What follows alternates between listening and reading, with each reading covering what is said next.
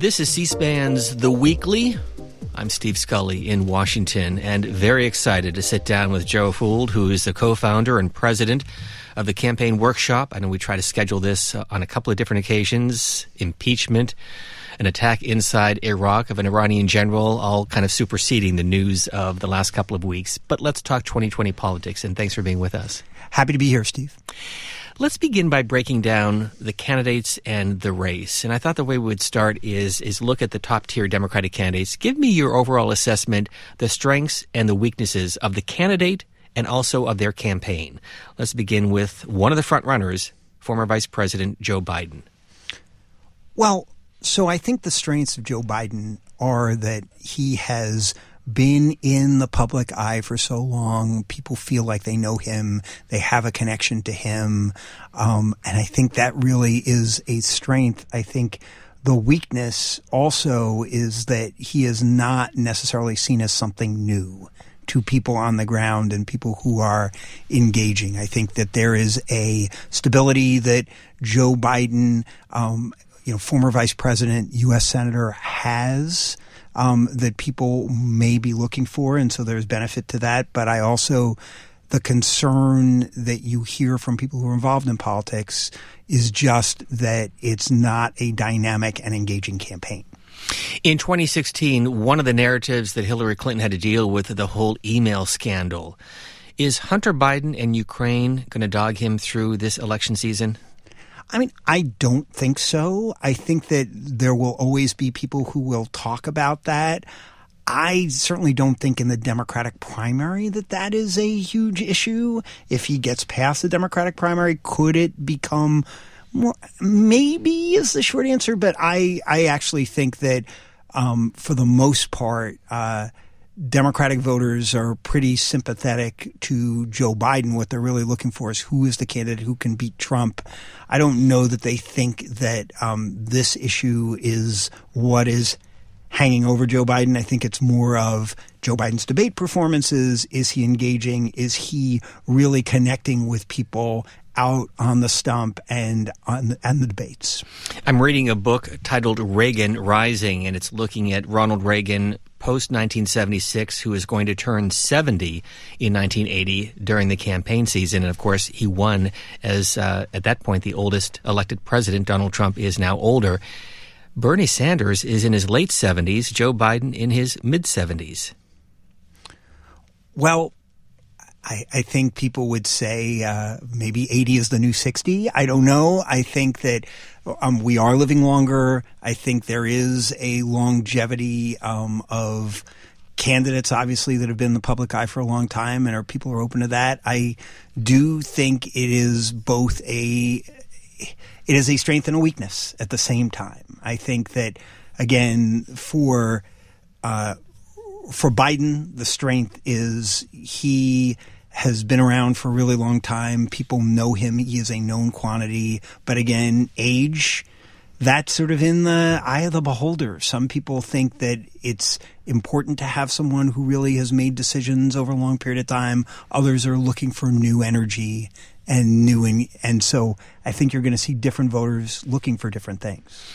And, of course, I know you have said so often it takes the right candidate with the right message at the right time. So as you look at this field, let's turn to another candidate who is trying to capture the magic he had in 2016, Senator Bernie Sanders. Size up his campaign. Well, so the strength of the Bernie Sanders campaign is that they get to pick up almost where they left off, right? They have a core group of people who have supported them and never left. People who support Bernie Sanders and really support Bernie Sanders really support Bernie Sanders. They're not really going anywhere. And he can lose a considerable amount of voters that he got in 2016 in the primaries and still do very, very well in these primaries. And I think that he has been underestimated throughout the primaries. I think his strengths in Iowa and New Hampshire, just the core group of people that he has, that's going to keep him in the field for a long time. This past week, the New York Times, with something I had never seen before, basically a co-endorsement of two U.S. Senators, Amy Klobuchar and Elizabeth Warren.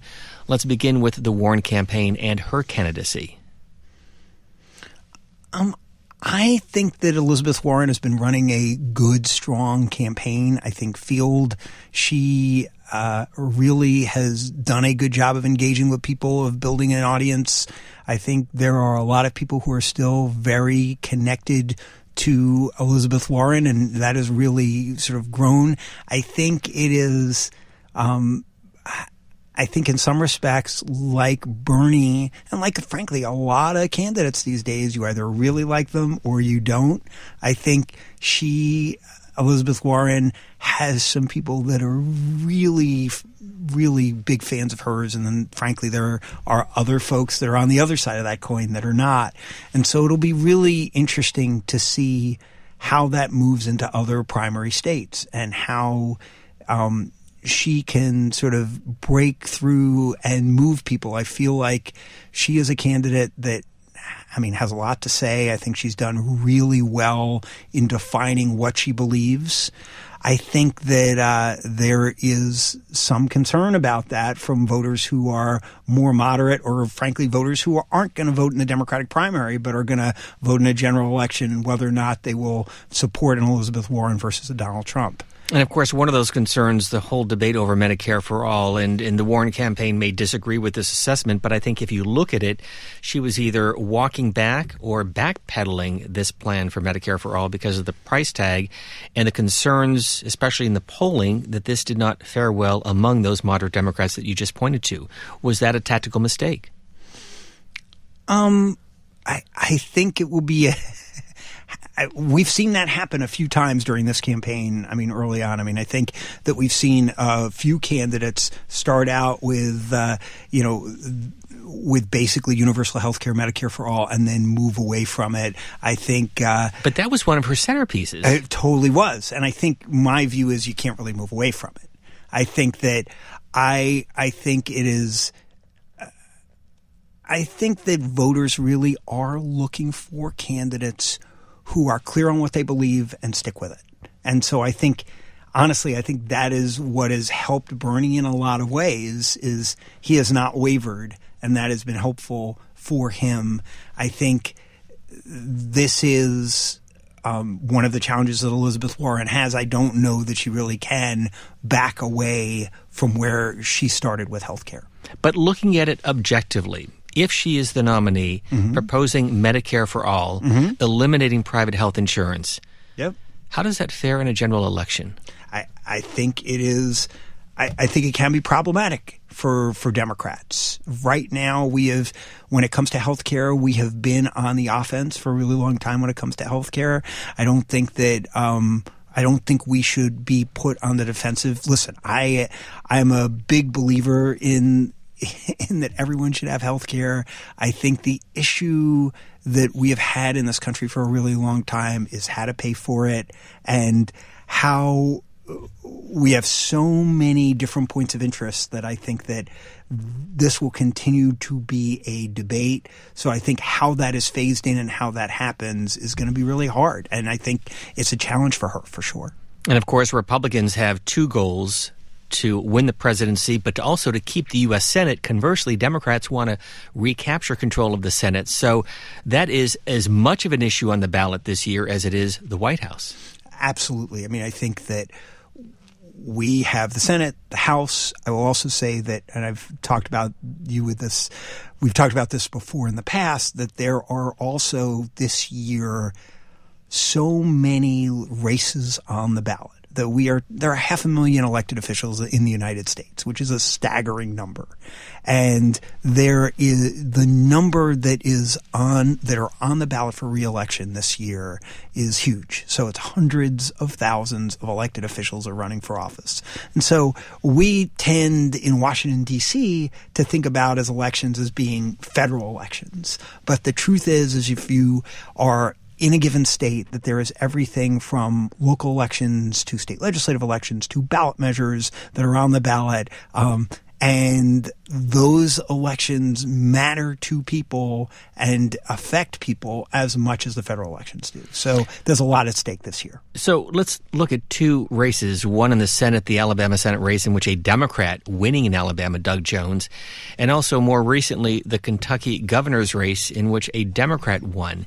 Was that a case of Democrats doing well, or was it a case of weak Republican candidates and a Democrat able to step right in? I mean, I think it's a bit of both. I think that these days you have to have both sides of a coin. You have to have a reason for people to vote for you. I think that in both of those cases, I think that in Kentucky we had a good candidate versus a bad candidate. Again, same thing in Alabama. It was more of a really bad candidate in Alabama, and Doug Jones was able to, step up and run a good campaign. But it is, the Senate will be a challenge for us to take back the Senate. I mean, the Senate is a challenge. I think it will be a question of how things play out in the House over impeachment as well. Will there be any backlash in targeted districts around that as well? I think that what you will find this year is that we live in a country where it's very polar, where the persuasion is very narrow. I think that in these states, campaigns want to localize elections and talk about local issues. It is very hard to do that these days with the lack of local news, with the lack of ability to get out a local message. I think the world has changed around that. So even these small local races have been run on some federal issues. So that is really going to be interesting to see how all of this plays out. So why then did millions of Obama supporters in 2012 sit out the 2016 race? I mean, I think part of that reason is that you have to give folks – you have to engage with voters. You have to give them a reason to vote, right? As I talked about this idea of both sides of an election, the positive and the negative, right? The why is someone voting against a candidate and why is someone supporting a candidate? And I think we have to do both these days, and it's very hard. So I think that's part of the reason is that people didn't feel a vested interest in that election to them, that there were voters. But I will also say on the local election side, you're also going to see, and it happens every presidential, you're going to see people that go in a ballot box who vote for President of the United States, who maybe vote for U.S. Senate, and then who skip the rest of the ballot. And I think that is going to have a huge impact on state legislative races. We have the maps are going to be redrawn in, after this election. I think that is really going to be interesting to see how this all plays out for redistricting. Let me remind our listeners, we are talking to Joe Fould. He is the founder and president of the Campaign Workshop based here in Washington, D.C., which is what? So we're a political consulting firm. We work with clients on a number of issues. I'm really helping them solve problems when it comes to the idea of how to communicate with voters, and that can be candidates or working with groups and organizations to better move an issue. We also do political training for groups and organizations and candidates running for office.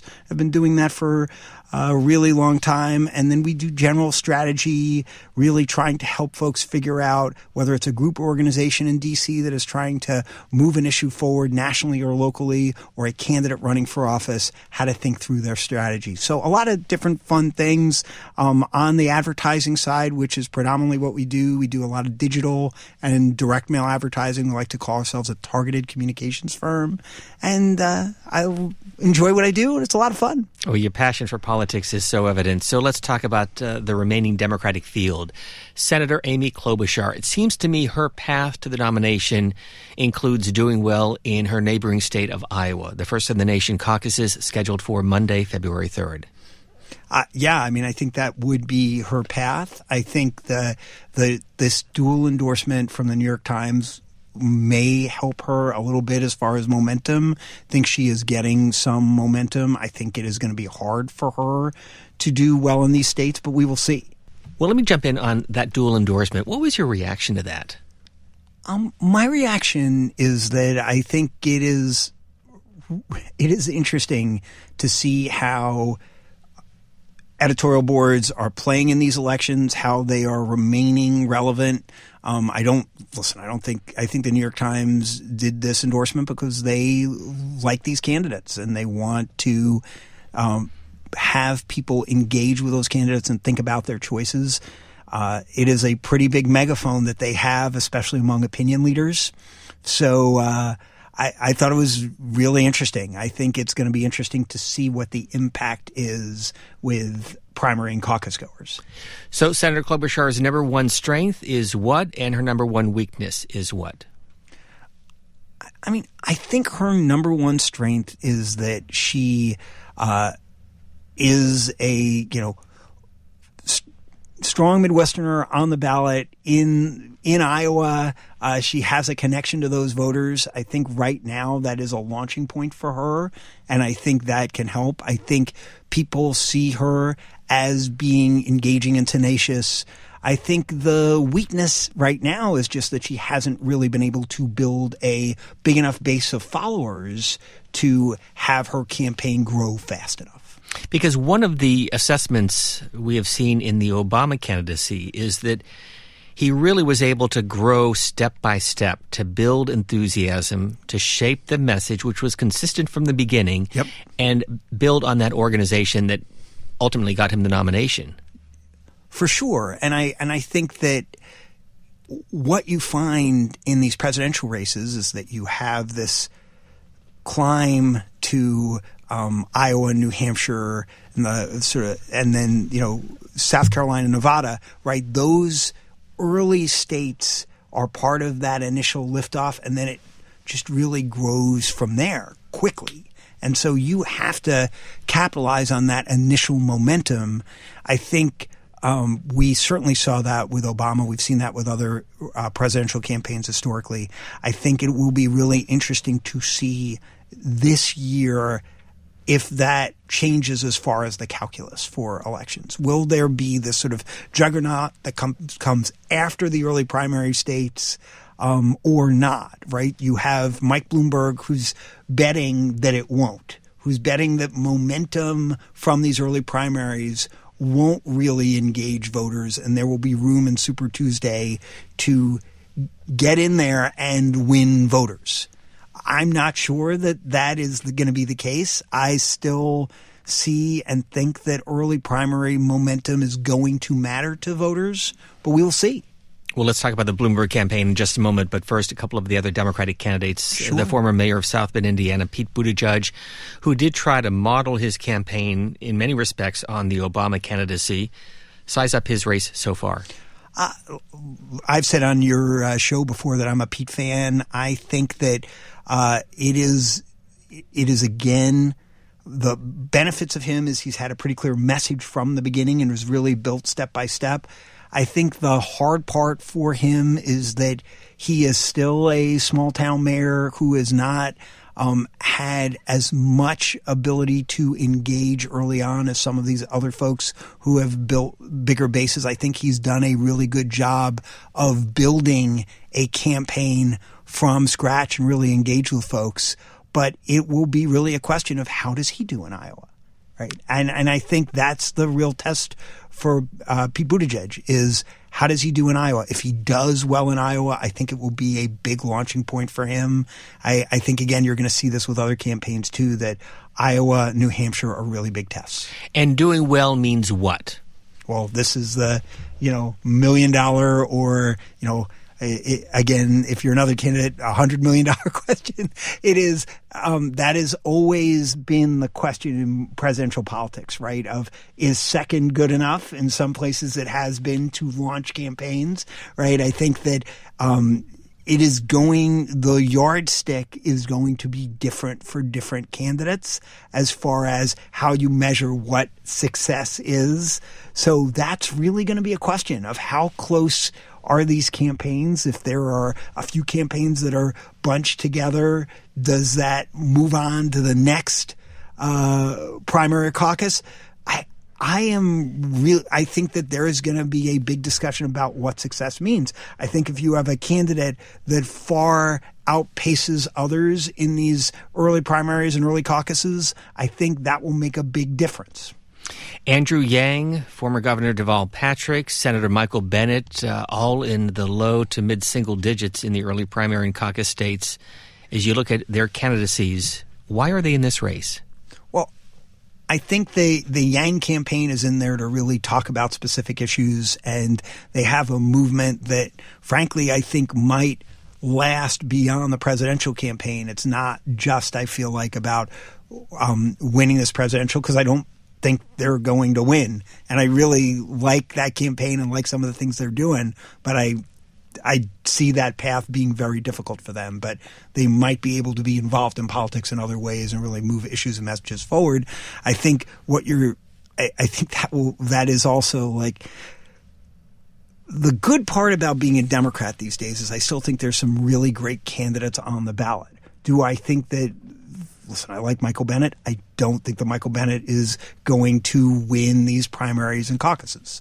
But I think he's great. I just don't think that – I think in the future this might line up for something else for him to do. But we will see. And Deval Patrick? Great governor. I don't, again, see a path here for a winning campaign. I think it's hard. I mean, I think this is he got in late. I feel like this is a difficult path for him to win, but it's going to be a question of, do we win the presidency? Are these folks involved in the next administration in some way? How does this all play out? It's going to be really interesting to watch. Joe Fould is the founder and president of the Campaign Workshop. Let's talk about the Bloomberg candidacy. At last count, he has a staff in excess of 1,300 based in Midtown Manhattan at his campaign headquarters, more than 700 in primary states, with a sharp focus on those 16 states on Super Tuesday, and is prepared to spend up to $1 billion in this race. And you're smiling. I'm smiling. Listen, I think that there are some things that I really like about what Michael Bloomberg is doing. I think the idea of him having this comparative message with Trump already, I think, can help the rest of the candidates. It is unprecedented, the amount of money that he is spending in this race. I think he is making a very big bet on Super Tuesday. I think it will be really interesting to see if that pays off. He is betting that the primary and caucus momentum of early states won't matter, and that no one is going to come out as a clear frontrunner from those. I am not so sure that bet will pay off, but it is politics. I know enough about politics as a political consultant to tell you that anything can happen. And it is my belief that this is still a very open process, and that, again, stranger things have happened as far as who winds up being president of the United States, who wins these elections. So it's a very open, fluid process at the moment. I am not going to ask you who you think the Democratic nominee will be, because I think we learned in 2016 predictions can be onerous. But what do you expect to happen over the next month? We have Iowa, followed by New Hampshire, followed by South Carolina, and then Nevada. First of all, right, I mean, I think that one of the things that you can't what do I expect to happen in the next month? So first of all, we have an impeachment trial going on while we have these elections going on. What I expect that you're going to see is that I think there will be front runners emerging from these early primary and caucuses. Can I predict to you what that order is going to be today? I mean, maybe after this, you and I can bet a beer. We'll put together an envelope and we'll take a guess and we'll see what happens. And I'm happy to come back and talk to you about how my predictions were way off. But I will say that I think it's, again, really open. I think this short period of time between now and Iowa is going to go so quickly. And that from my perspective, there's still a lot that can happen. Let's talk about the general election, because 4 of the last 5 presidents were reelected. So just how big of a task is it, regardless of who the Democratic nominee is, to defeat a sitting president with a strong economy?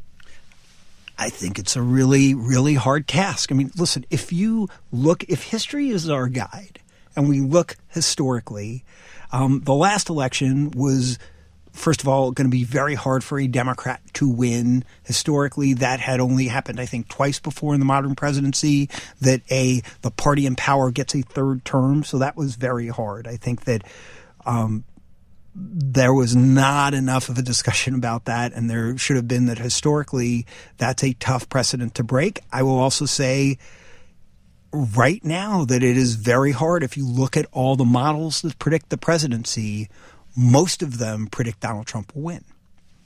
Does it mean that is a foregone conclusion? It's not. I mean, I feel like in politics these days that very much anything can happen, but it's really about then taking ownership and saying they're going to go out and vote, they're going to get their friends and family out to vote, that people are going to really participate in these elections, and that the campaigns themselves communicate to voters why and give them a reason to engage. The message is important, but I want to tap into your expertise. We keep hearing references to the ground game, but what really does that mean? So what the ground game means, it means different things in different places, right? I think in a caucus, the ground game means that you're really organizing people on the ground to show up and connect to these candidates. That matters a great deal. In early primary states, it matters by really folks early on in a place like New Hampshire getting to know these candidates, engaging, being able to talk to their neighbors. I think in the early primary states, the ground game matters a lot. I think where it will also potentially matter is if you get into, the mythical floor fight in a Democratic primary. It will matter if we get all the way down through the primaries and get to a convention where there's a floor fight, then those superdelegates and that ground game will also matter there as well. I think that these are very close contests. All of these early primaries especially, we're talking about small amounts of votes. So the idea of persuading 1,000 people or 2,000 people to move over to your side in a presidential primary can be the difference between winning and losing a presidential election, which is crazy, but it's true. So what I hear you saying is, for political junkies, buckle up. It's going to be quite a year. Yeah, I think for anyone, I don't think you need to be a political junkie to understand that there's a lot at stake. And I think that this is really important. And I think that every election I feel like is the most important election most important presidential election we've ever had. I think the last one was really important. I think this one is really more important. And whatever side you're on, I think the idea of engaging, getting out and vote, and talking to people is so important. If our listeners want to follow you on social media, how can they do so? So I'm at Joe Fold on Twitter. The Campaign Workshop has its own Twitter feed, which is at CMPWRKSHP. We also have a blog at thecampaignworkshop.com that we publish twice a week about politics and advocacy. So feel free to sign up for that. We have a weekly newsletter there that you can sign up for. And yeah, thank you so much for having me on. Fascinating insights as we get underway with the caucuses in Iowa and in New Hampshire. We thank you for being with us. Oh, thanks so much, Steve. Happy to come back again. And a reminder, this podcast is available on the free C-SPAN radio app or wherever you download your favorite podcast. And a reminder to follow us on social media at C-SPAN Radio. We thank you for listening.